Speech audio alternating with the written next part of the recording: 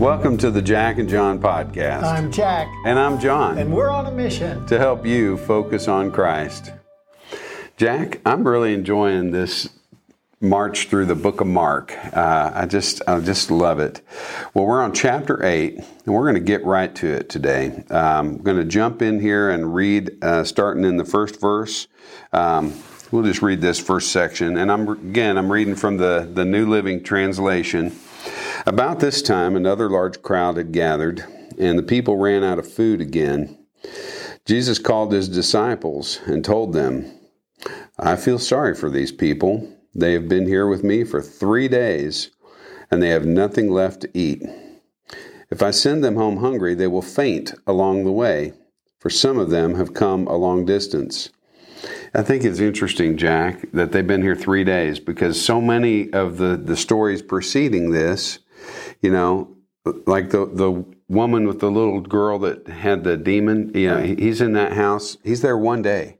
And after he does that, it says, and they left from there. And so most of the places he's going, it's just like he's there for like a day or part of a day and then moving on. But here it says he's been with these folks for 3 days. That's a lot. That's a lot. That's a lot. His disciples replied, "How are we supposed to find enough food to feed them out here in the wilderness?" You know, and this is where Jesus just wants to smack them upside the head. Jesus asked, "How much bread do you have?" 7 loaves, they replied.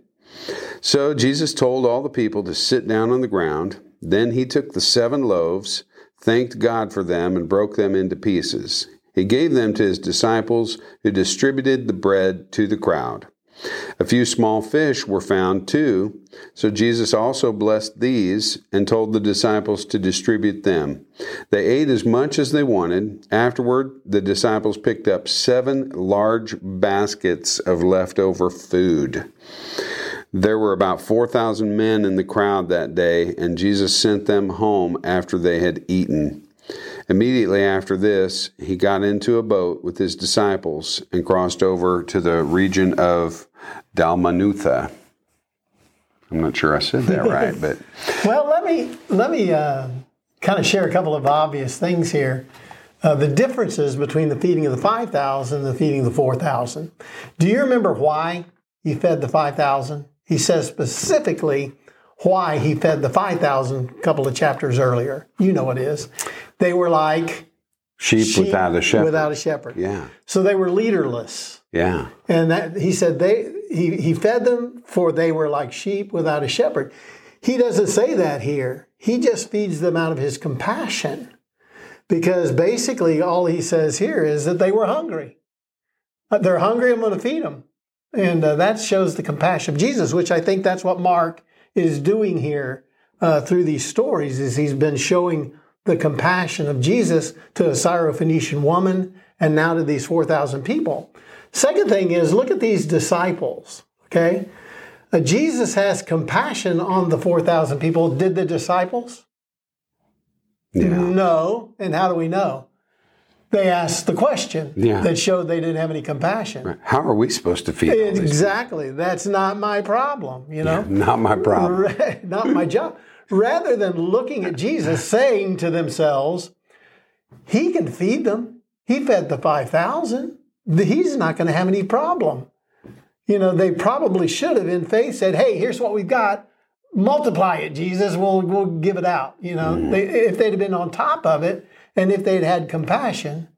If you'd have been prepared, you would have brought your own food. Exactly. So Jesus is doing this spiritual thing, John. Right. And they are in the physical. They're stuck in the physical. And this is going to continue for a few of these stories that Mark's going to tell us. And you're going to be able to see that. Yeah, I'm guessing that these guys probably did bring enough food with them for maybe a day. Yeah, but they were with them for 3 days. And then they stretched it out for maybe 2 days. Yeah. It makes me think of a very humbling experience for me. You know, years ago they had the WWJD bracelets, and you still occasionally see those. You know, what would Jesus do?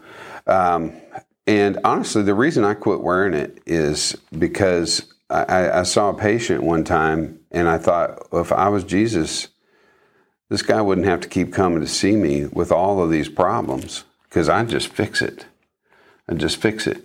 But a story that came to mind when we're reading this is he's talking about how they're going to faint if they leave and go home.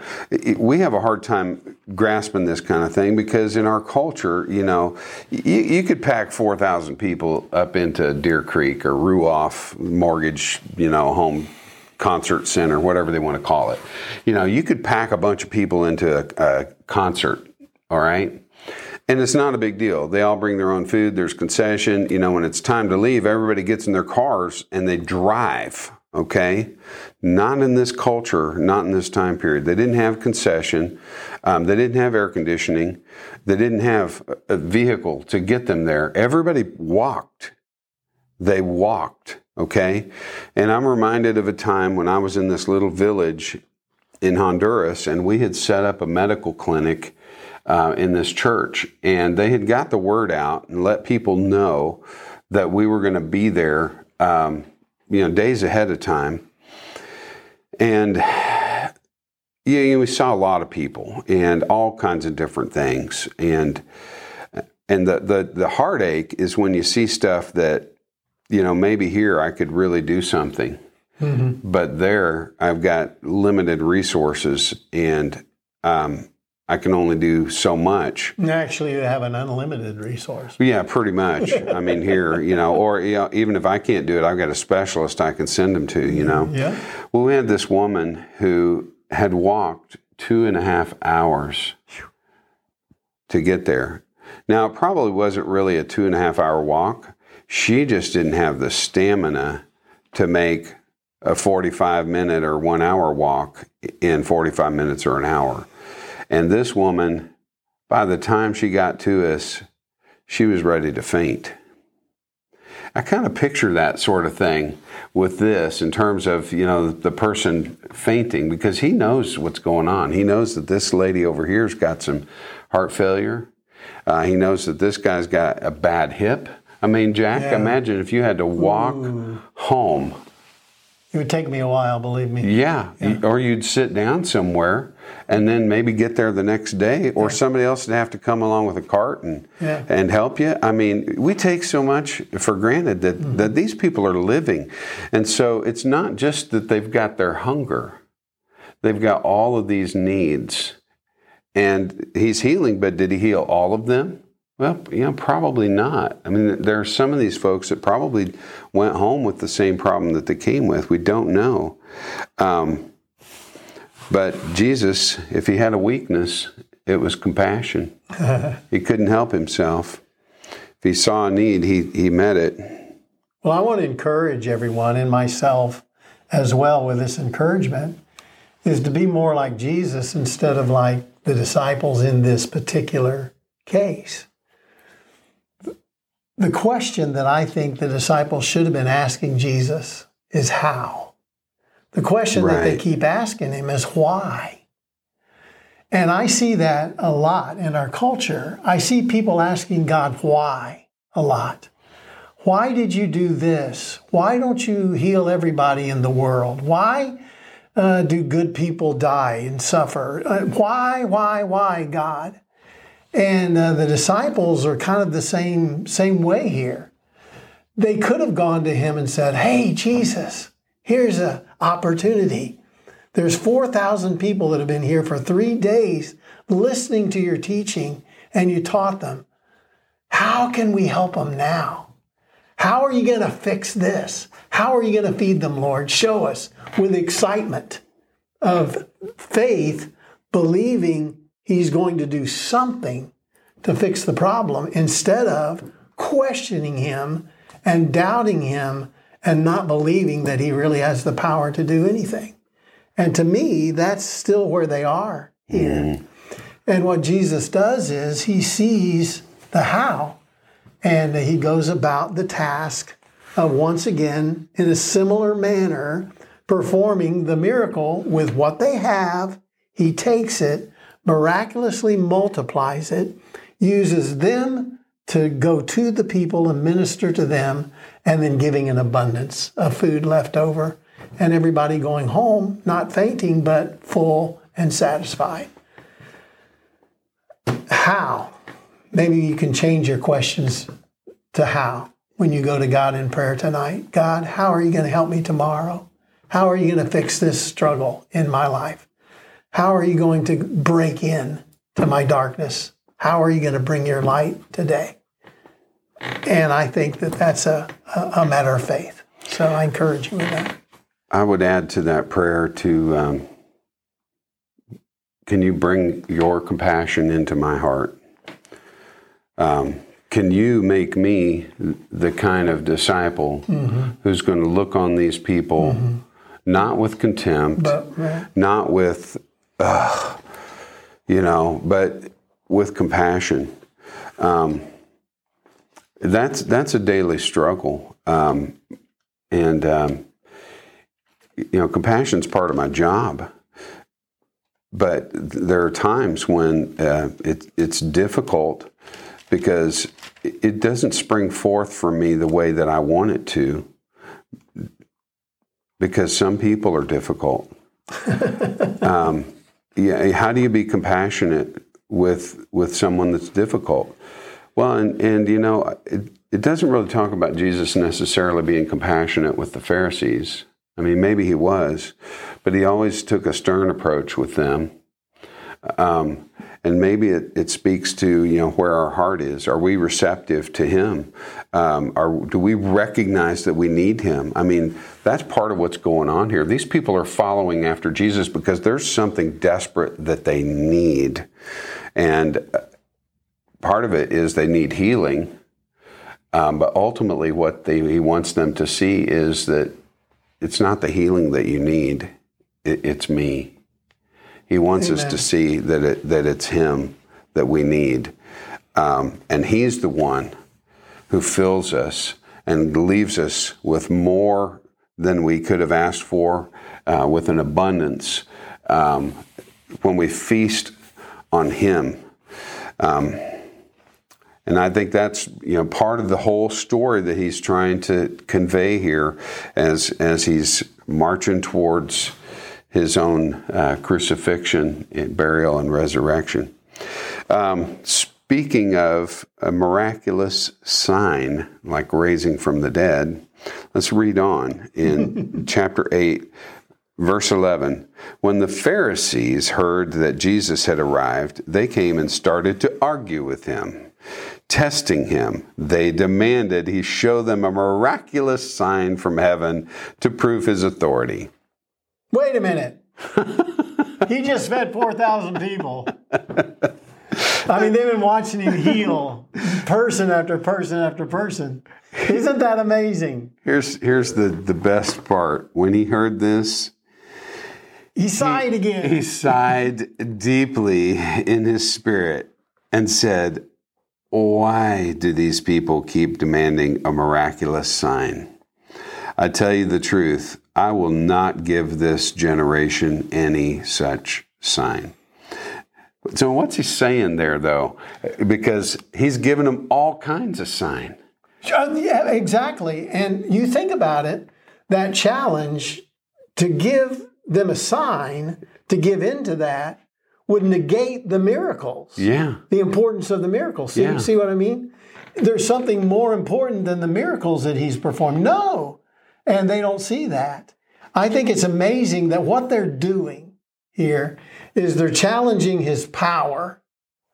They're challenging his character. The character of Jesus. And they're kind of challenging his authority to be able to preach and teach, and his authority to forgive sin, and the fact that he was showing who he was through the miracles themselves. Right. There's not a further sign. Folks, look at the miracle of a changed life. That's an amazing miracle that God performs on a daily basis. They were challenging reality. They were. They were. Jesus, with nothing else other than casting out a demon remotely with the word of his mouth, that established him as the Son of David, the Son of God, the beloved Son, the one who had authority even over demons. that would have been enough to tell anyone in the ancient world, this guy is from God. We've got to believe what he says. And I think that's what he means when he's talking about the Pharisees blaspheming the Holy Spirit. Because the Holy Spirit is speaking the truth of God in everything he does, and they see it and still deny it and challenge it and test it. And one of the warnings here is Mike gives a devotion tomorrow, and he gave me a precursor to his devotion. Go on Mount Pleasant. Mount Gilead. Mount Gilead. That's where I ministered for many years. That's why that came out. Mount Gilead website and tomorrow morning and see his thing on the leaven of the Pharisees. Yeah. And what the leaven is. And that's what's going on, I believe, today. And I'm going to give you a warning of false teachers and false prophets that we've got in this land today. People who are on the TV, people who are prosperity people who are saying that they have this gift of prophecy and will give you a sign of these things. This is leaven. This is a false person, a false teacher. And Jesus is really warning us against these kind of people. I'm not saying that Jesus doesn't do miracles. I believe he does miracles every day. If he wants to heal, he can heal. He can do what he can, what he will. But I think we need to be careful that we don't get into a false teaching based on someone who says that they'll give you a sign. Because Jesus didn't give a sign. He is the sign. Right. And that's what we need to realize, I think. I went into a Christian, we'll just say Christian bookstore a while back. And I got to tell you, Jack, I had such a bad feeling when I was in that store.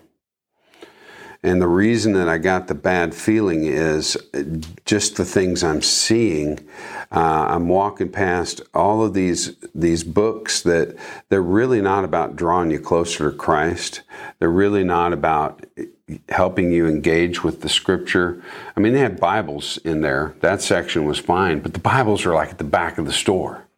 You had to walk past all this other stuff.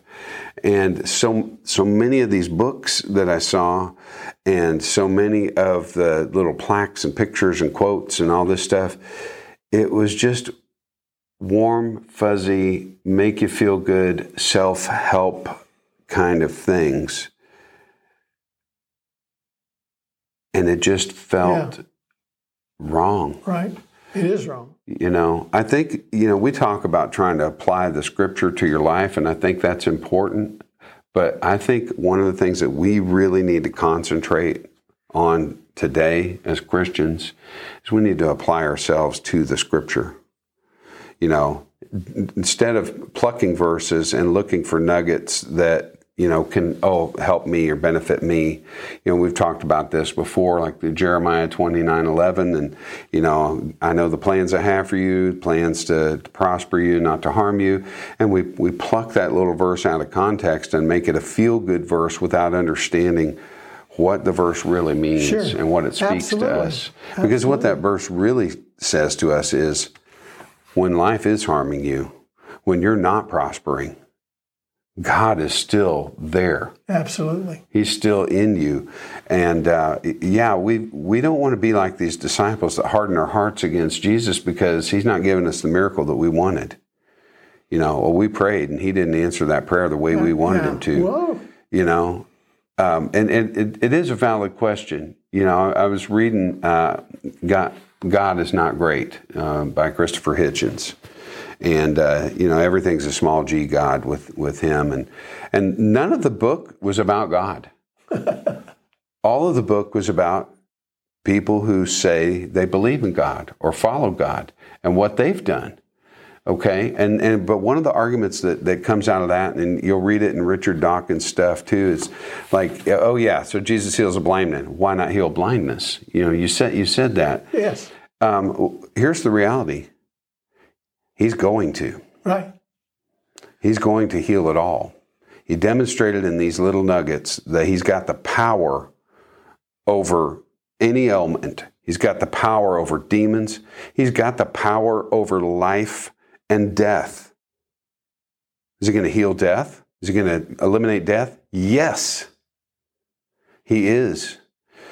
He's not going to do it necessarily in the way that you and I dream it up or the way that we see it. But we know that he is. Through the things he's told us, through the signs that he's given us in his life, through his word, through the testimony of the saints, through the fact that his disciples all carried this truth to their death and died because of it. Back in the day, one of my favorite Christian artists was Carmen. Right. And Carmen was kind of a storyteller, so I liked his stories. And he's got a song on one of his CDs. I know you don't have CDs anymore, but The Seventh Heaven, I think it is, or something like that. But it's a recitation. It's several minutes long. And it goes through as if this Christian dies.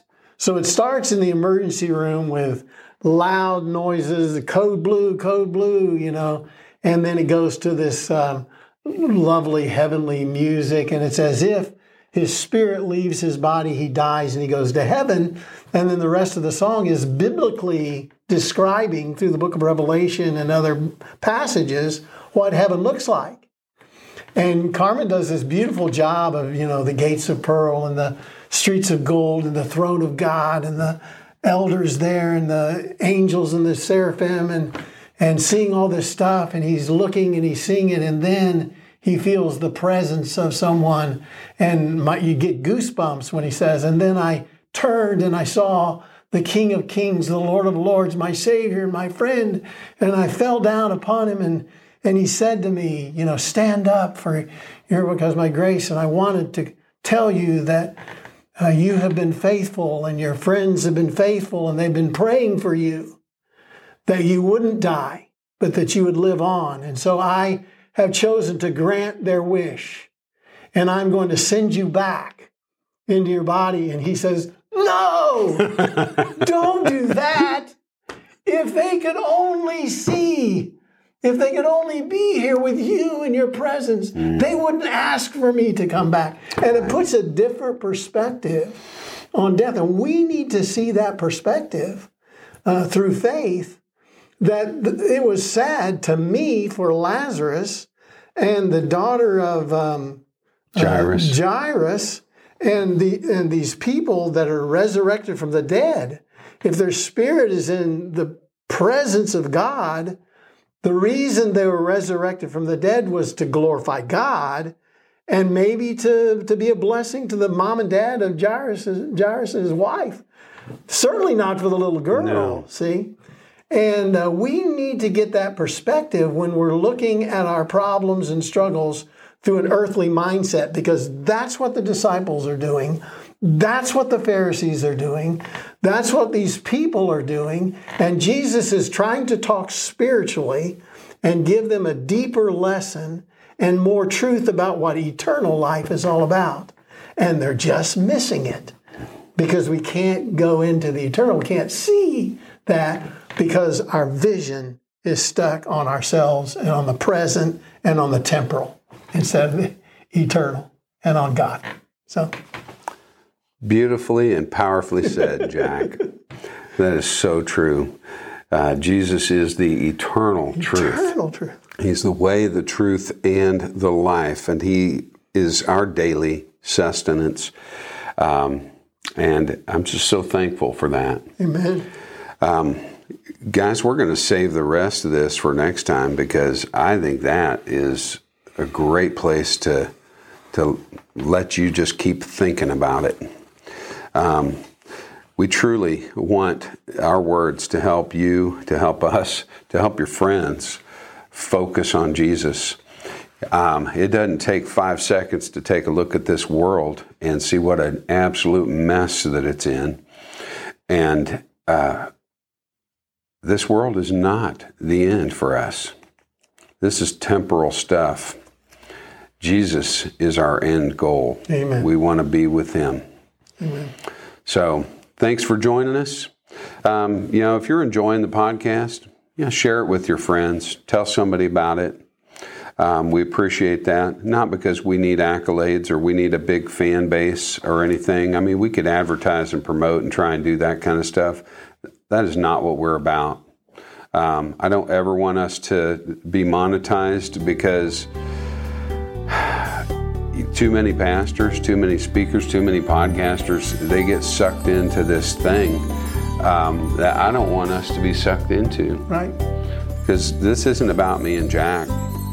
I mean, this is truly about us wanting to focus on Christ. And we're going to just trust His Holy Spirit to use it the way that He wants to. And if that's just helping me and Jack get closer to Jesus and Mike and our other two listeners, it's good. That'd be great. Hey, we love you guys. Thank you so much. We'll see you next time.